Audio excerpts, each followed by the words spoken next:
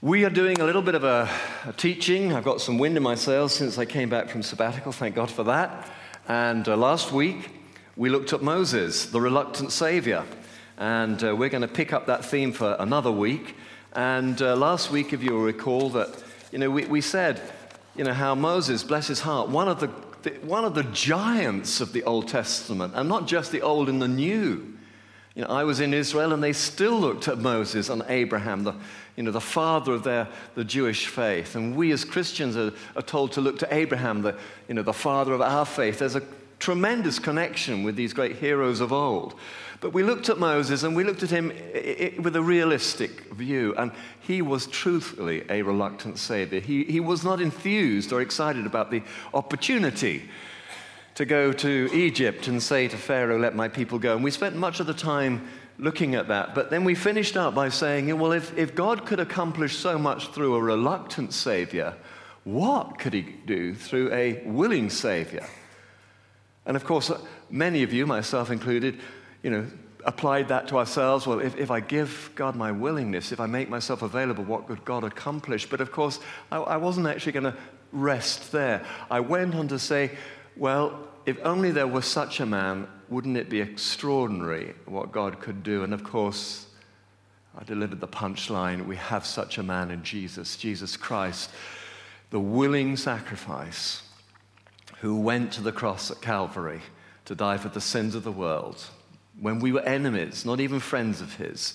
And Scripture comments later on in the book where it says, a righteous man may die for his friends, but for his enemies? Whoa. And it says, while we were still enemies with Christ, Christ died for us. So that's where we were last week. Well, this week, I want to dive back into this story. So we're going to look at Exodus chapter 4, verses 1 to 5. And this is a little talk called, "What's That in Your Hand?" What have you brought with you? What's that in your hand? And so let's just read this. Let me see if I can turn it up here. I'm beginning to lose pages out of this Bible, so when I turn up, I'm not sure I'm going to find what I'm looking for, Quite literally, bits are falling out, So here we have it then, Exodus chapter 4, verses 1 to 5, and it's the middle of the story that we read last week. If you missed it and would like to catch it, please just check out our website or our podcasts. Moses answered God, and this is in the middle of the conversation when the Lord is saying to him, "I want you to go to Egypt." Moses answered God, "What if they do not believe me or listen to me and say, 'The Lord did not appear to you'?" And then the Lord said to him, "What is that in your hand?" "A staff," he replied. And the Lord said, "Throw it on the ground." And Moses threw it on the ground, and it became a snake, and he ran from it. And then the Lord said to him, "Reach out your hand and take it by the tail." So Moses reached out and took hold of the snake and turned back into a staff in his hand. So God gives Moses a miraculous sign. Last week I said, that God did not object to this conversation and this dialogue. God is all authority and power is Jesus's. The Scriptures tell us so, but he does not resent our conversations, even our questioning. There are occasions when we simply have to trust him. We walk by faith and not by sight. But God, as a good father, encourages us to engage with him. And there may be issues that you're talking to him about and conversing with and praying about. That's great. And 5 of these questions Moses asked, 4 of them were okay. The last one, when Moses simply flatly refused to say, "I'm not going to go, send someone else," that's when Father got a bit ticked and had to sort that one out. But this is the middle of the conversation, and Moses is asking good questions. Look, I hear what you're saying, but if I go, supposing they don't believe me? And at this point, Father gives him this miraculous sign. In fact, he gives him 3 miraculous signs. We're just going to look at the first of them. And he says to him, "What is that in your hand?" Well, of course, Moses, as we know, is a shepherd. He was once a prince of Egypt. We may have seen the cartoon. We certainly know the story. And as a prince of Egypt, he would have had that royal staff. If you've been to the British Museum and look at some of these sarcophaguses, gosh, I said it. On these wonderful images of pharaohs, they have this sort of, various very striking looks, and they hold this kind of short staff. It's a symbol of authority. Moses, we talk about growing up with a silver spoon in your mouth, or some of the older ones of us do, but Moses, he grew up with this staff of authority in his hand. He was a prince of Egypt, but that was lost. That was forfeited when he ran for his life, having killed an Egyptian slave driver, and he just was terrified. He ran. So that was forfeited, but now he has a different kind of staff. It's a practical tool. It's also a symbol of his role. He is a shepherd now. This is a tool. It's something he needs for tending the sheep. He keeps them in order. He keeps them safe. He comforts them. But he also uses it as he walks around that rocky land. And I said last week how I was struck by just how inhospitable that terrain is out there. It's extraordinary how anybody was able to travel any distance at all. Is beyond me. Absolutely beyond me. I came down from Galilee down to Jerusalem, just west of the Jordan. And it's like a soda desert. It's not just, desert with cactus trees, or it's just like moonscape. So how anybody traveled at all. But Moses had his staff. It was his tool. It was also his means of getting about, but it was also a symbol. It was a symbol. It was probably something he probably had for a long time. It may have been that his wife gave it to him. It's funny, we don't have walking sticks today unless we need them. My son Samuel has done his knee and he's hobbling around on a crutch. But my uncle and my father's generation, they'd wear hats and they'd often have sticks. And at home I've got this old Malacca cane. It's a kind of what do you call it? Bamboo. And I inherited it, and the bottom metal ferrule was worn because my uncle always uses it. I can see him now, pipe in his mouth with this cane. It was a favorite cane. He had many other walking sticks, but he always picked out that cane. It became part of his identity about who he was and what he did, and part of his persona. I see him in my mind's eye now with this cane. And Moses would have had this staff, and the Lord said to him, "What is that in your hand? Now, is the Lord blind?" No, there was a teaching moment about to take place here. And Moses said, "Well, you know what's in my hand? It's my staff." It's probably the only thing he had by the clothes he was standing in.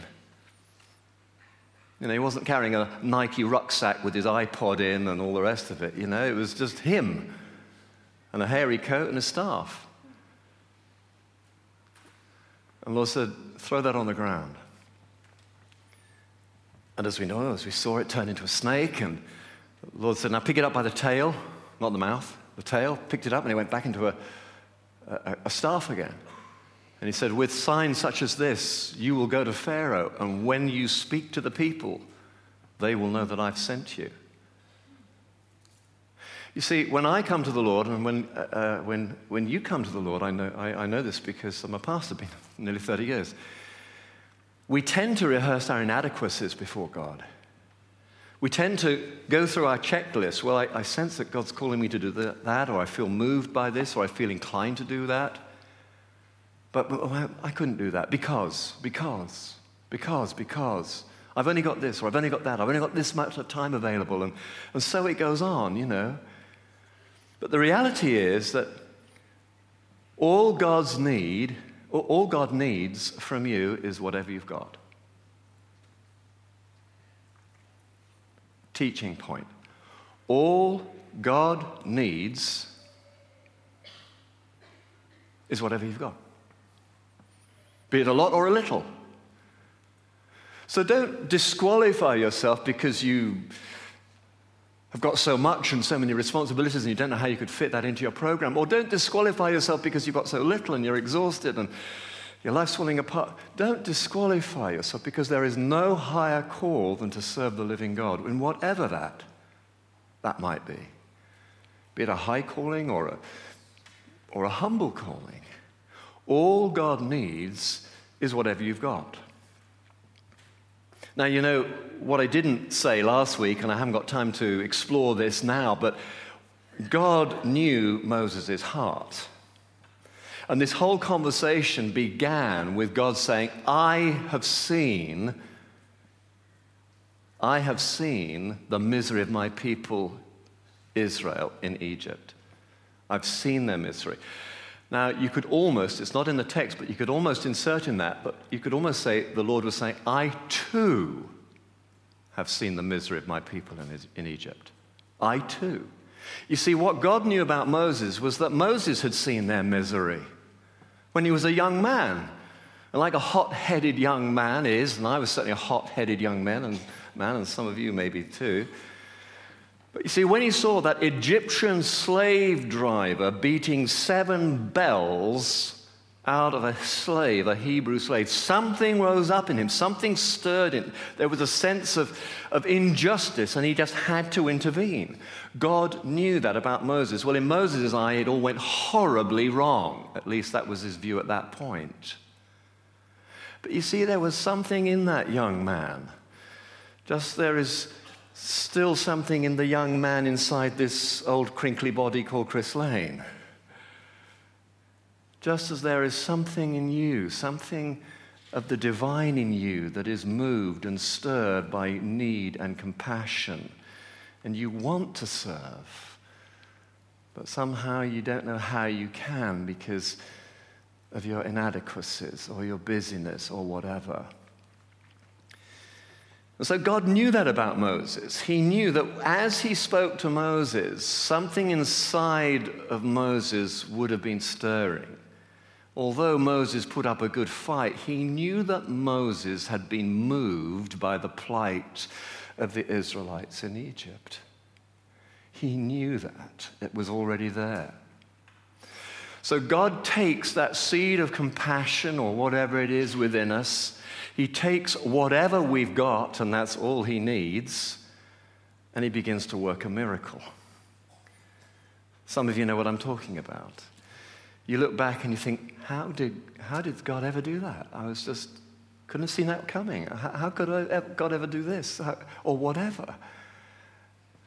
I'm looking at Marna. Marna came with embarrassing Marna here, but she heads up our extraordinary women's ministry. She came with a bit of a stirring, a passion for women, and said, could I do something during the week? I'm not quite sure what, but let me do this. And we've got people hanging off us now. We don't know what to do with so many who come, and it's a challenge and difficult, and we have to make difficult decisions about that. But there was this move, this sense, this call, and a willingness in Marna's case.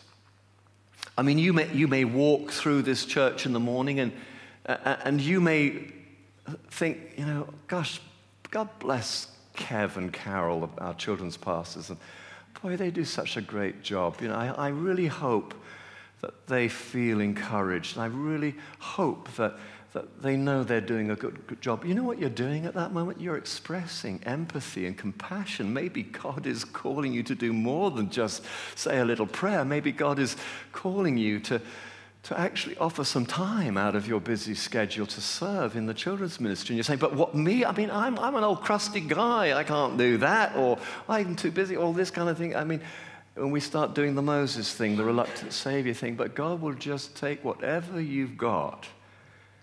That's all he needs. And he'll begin to do something of kingdom import and kingdom significance. Similarly with the youth, similarly with prayer ministry, whatever. This church has so many things going on. But if you have a stirring, do more than just say, I will pray about it, and we value your prayers. Don't be a reluctant Savior like Moses. Offer. Go exercise that little bit of faith. Speak to Kev, speak to Celeste, speak to whoever, and offer your time, because you may feel that there must be someone better than me to do this. But if God calls you, you will succeed. You will succeed. Now, truth is, I could actually finish the teaching there. And at one point, I thought I would do a few weeks ago. But the more I've read this story, I found myself asking questions of God about it. And I felt that there's a deeper teaching on this. I'm not saying more significant, but there's something behind the teaching. And I want to know whether or not you'd like to hear that, because we could just stop there and go and have, I was going to say go and have coffee, but we can't this morning. But do you want to hear a deeper teaching? You may not like it. Let's have a show of hands. Who wants to hear a deeper teaching?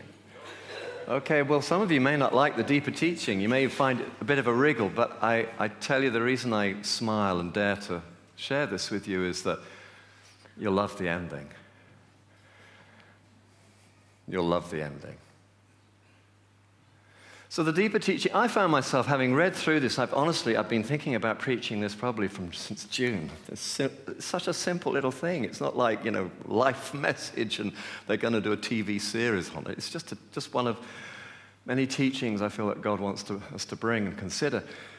But as I've been reflecting and going back to it, I suddenly thought to myself, and it suddenly seemed to me to be ridiculous. And it happened when I was up, it's first dawned on me when I was up in this ranch in Idaho with Fliss, my wife, staying with some dear vineyard pastors there, and they have this lovely ranch, and they were talking about rattlesnakes and how you kill a rattlesnake and what you do with the rattle and just a load of stuff like that. And I was thinking about, they have this kind of thing where they collect the rattles, and I just thought to myself, I just don't even want to go near a snake. Forget the rattle. You can keep the rattle. I don't want the rattle. Just leave the thing alone. And suddenly I found myself thinking about Moses and this stick and this snake thing. And I said to the Lord, well, are you saying to me something about this? What is the significance of the stick turning into a snake? Well, there's an obvious one. It was long and thin, and it was easier for God to make a snake out of a stick. But the truth of the matter is, God can make a man rise up out of the dust. He could have made it a gnu. He could have made it a duck-billed platypus. It was really no difference to him. It really was. But he made it a snake. And then he told Moses to grasp by the tail. Well, a lot of Bible scholars talk about the symbolism behind that, and they talk about, well, the snake was Egypt, and da-di-da-di-da, and it was symbolic of how Moses was going to take the snake. But I felt that there was something more than that, because, of course, in Scripture, the snake has a connotation. Anybody want to earn a brownie point? It's not a big deal, this, but where does the snake come up in Scriptures? In Genesis. Genesis. There's almost a hiss in that. Genesis. Genesis. Of course, because Satan comes to man, Adam and Eve, as a snake. And the snake is portrayed as a deceiver. And in fact, God says to Moses, he says, there will always be enmity between you and the snake. You will kill it and it will bite your heel. So the snake has quite profound biblical connotations. The snake is the deceiver. It's a representation of evil. And has a very negative press. Sorry if you have a boa constrictor in an aquarium in the corner of your flat called Eric. I'm sure he's a lovely creature. Just don't bring him near me. But the reality is that nothing's an accident with God. I'm learning this more and more. God is not like some old duffer who keeps forgetting where his spectacles are. Nothing is a mistake with God. And as I dialogued with the Lord about this, I began to realize that the Lord was trying to point something out to me. This staff, this favorite staff of Moses, this only staff of Moses, was really all that he had left. It was the last vestige of authority that he'd brought with him from Egypt. Yes, he had exchanged a Pharaoh's short, stubby, I've forgotten the name of it now. I know the name, but I've forgotten. He's exchanged that symbol of his authority and power that a Pharaoh had for a shepherd's staff. But there was this sense of connection with it. This staff was what he leaned on. And I think what the Lord wants to say to us is that we need to be careful upon what we lean on. What are you leaning on? I mean, to be honest with you, I've not got anything in particular in mind. I've got everything in mind.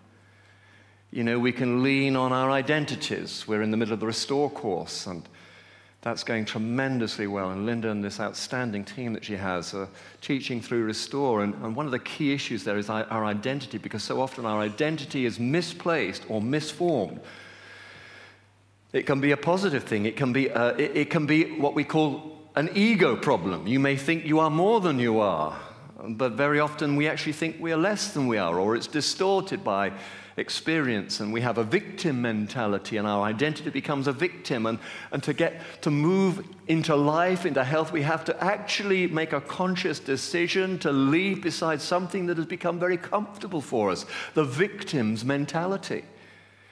It can be our status in the community, or our status at work, or our status down at the golf club, or it can be the money in the bank. I mean, in anything. And these things, many of them are good things per se, but what really I'm getting at here is that, quite honestly, anything can end up as a snake to us. Anything.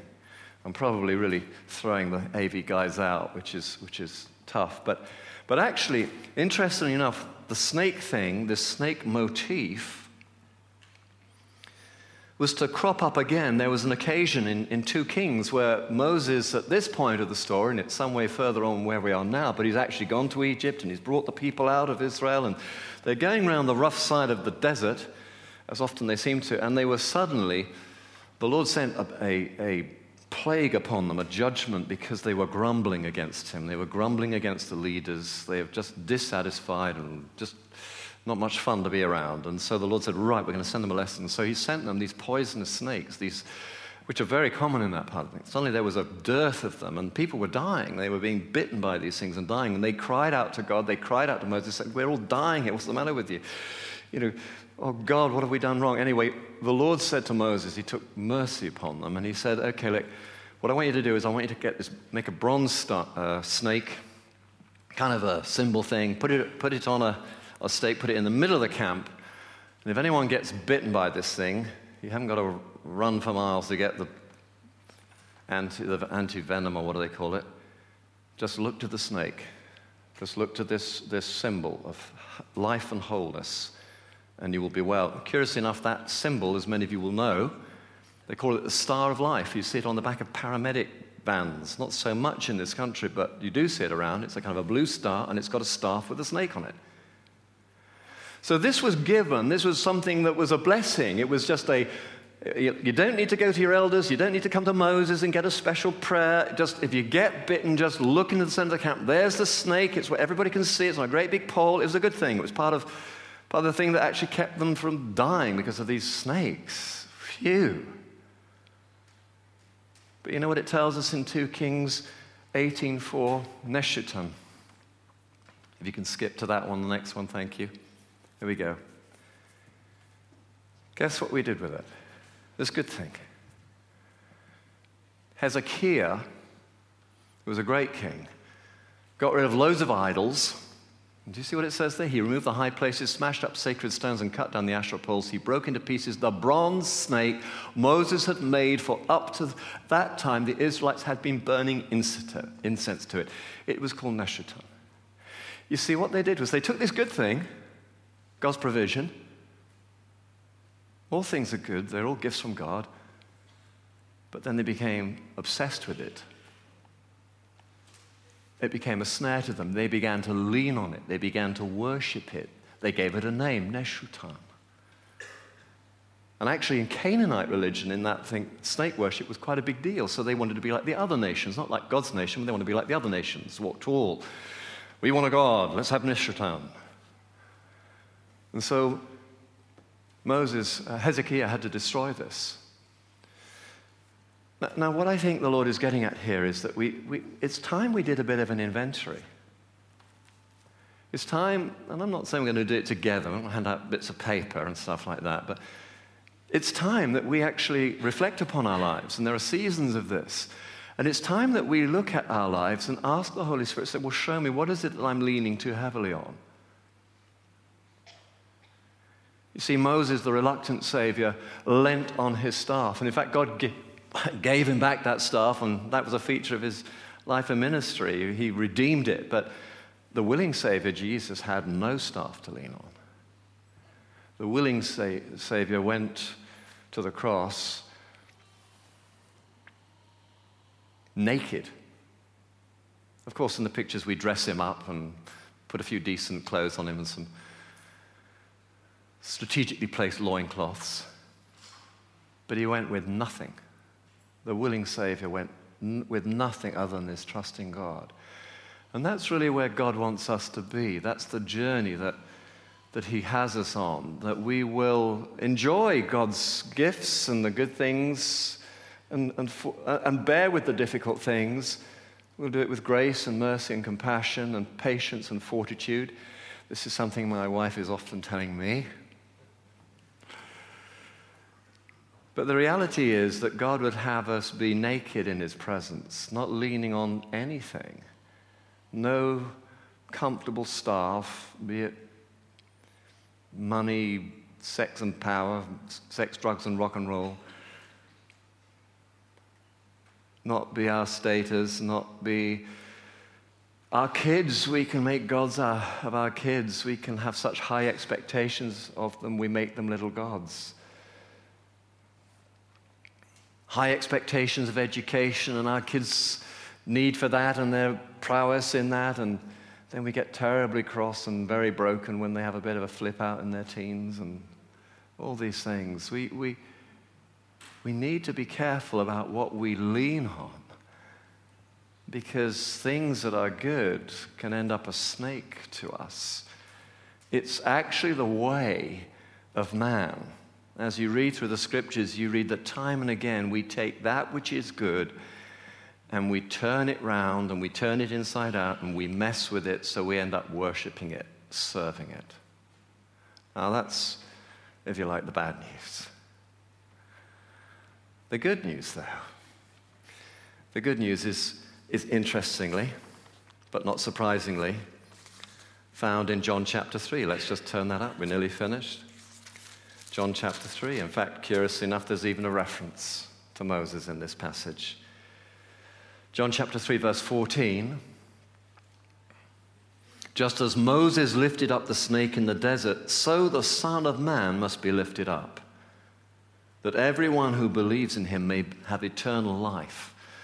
For God loved the world so much that he gave his one and only Son, that whoever believes in him shall not perish but have eternal life. For God did not send his Son into the world to condemn the world, but to save the world through him. Whoever believes in him is not condemned, but whoever does not believe stands condemned already, because he has not believed in the name of God. See, the reality is that we have this tendency, this unfortunate tendency to turn anything, we will worship anything, left to our own devices. And if the message finished there, if this sermon finished there, you could be forgiven for leaving this place saying, well, is there any hope for us? Why do we bother? How depressing is that? Well, the only reason why we can face up to that reality about ourselves and the things we lean into and lean on is because actually God has given us his Son Jesus, who was lifted up just like the snake in the desert. But this time he's a living Savior, and he's there not to condemn us. It says that. So if you're feeling condemned or convicted, well, that conviction is a good thing. Condemnation is not. Conviction is a gift of the Holy Spirit. The Lord sends his spotlight into our lives and highlights something that is out of kilter. But the difference is that when God does that, as we seek his face, as we seek forgiveness, so we find we are not condemned. Shame falls away, and we find ourselves restored to sonship. We step into the light and freedom, and we, as we sung, these great old hymns, our burdens fall off and we walk away, a free man or woman. Of course, the enemy wants to keep us in that place of condemnation, dragging these huge, great burdens of unforgiveness and much like that, and that doesn't help. It kills us. But God's plan is that through his Son Jesus, whatever we find ourselves convicted of, we bring to him at the cross, that Jesus lifted up in the center of the camp. And our sins fall away, and our burdens fall away, and our chin is lifted, and we find ourselves restored and made whole. And this is for anyone who believes in him. Of course, if you don't believe in him, well, then the scripture says that you're condemned. You're carrying that condemnation with you. Well, why would you do that? Why would you do that? when there is a Savior. So, all God wants is all that you have. Don't disqualify yourself. If God has been speaking to you about offering for some ministry, go for it. And know the joy of it. You will know blessing and fulfillment in whatever that is. But a little word in season to us, maybe we need to reflect upon our lives and ask ourselves and ask the Holy Spirit to highlight, what are those things we're leaning into? My career, the next promotion, whatever it is. You know, we're not chasing around after little idols like other societies and cultures do. We are chasing more sophisticated things, and I'm being slightly ironic there. But whatever he highlights to us, don't let the enemy laden up guilt upon you. Own it, face up to it, and ask God's forgiveness and deliverance from it. Because we have a Savior. We have Jesus. And the scripture says that whoever believes in him will be saved. Let's all stand and pray. And Henry, perhaps you could come and bring the team up here.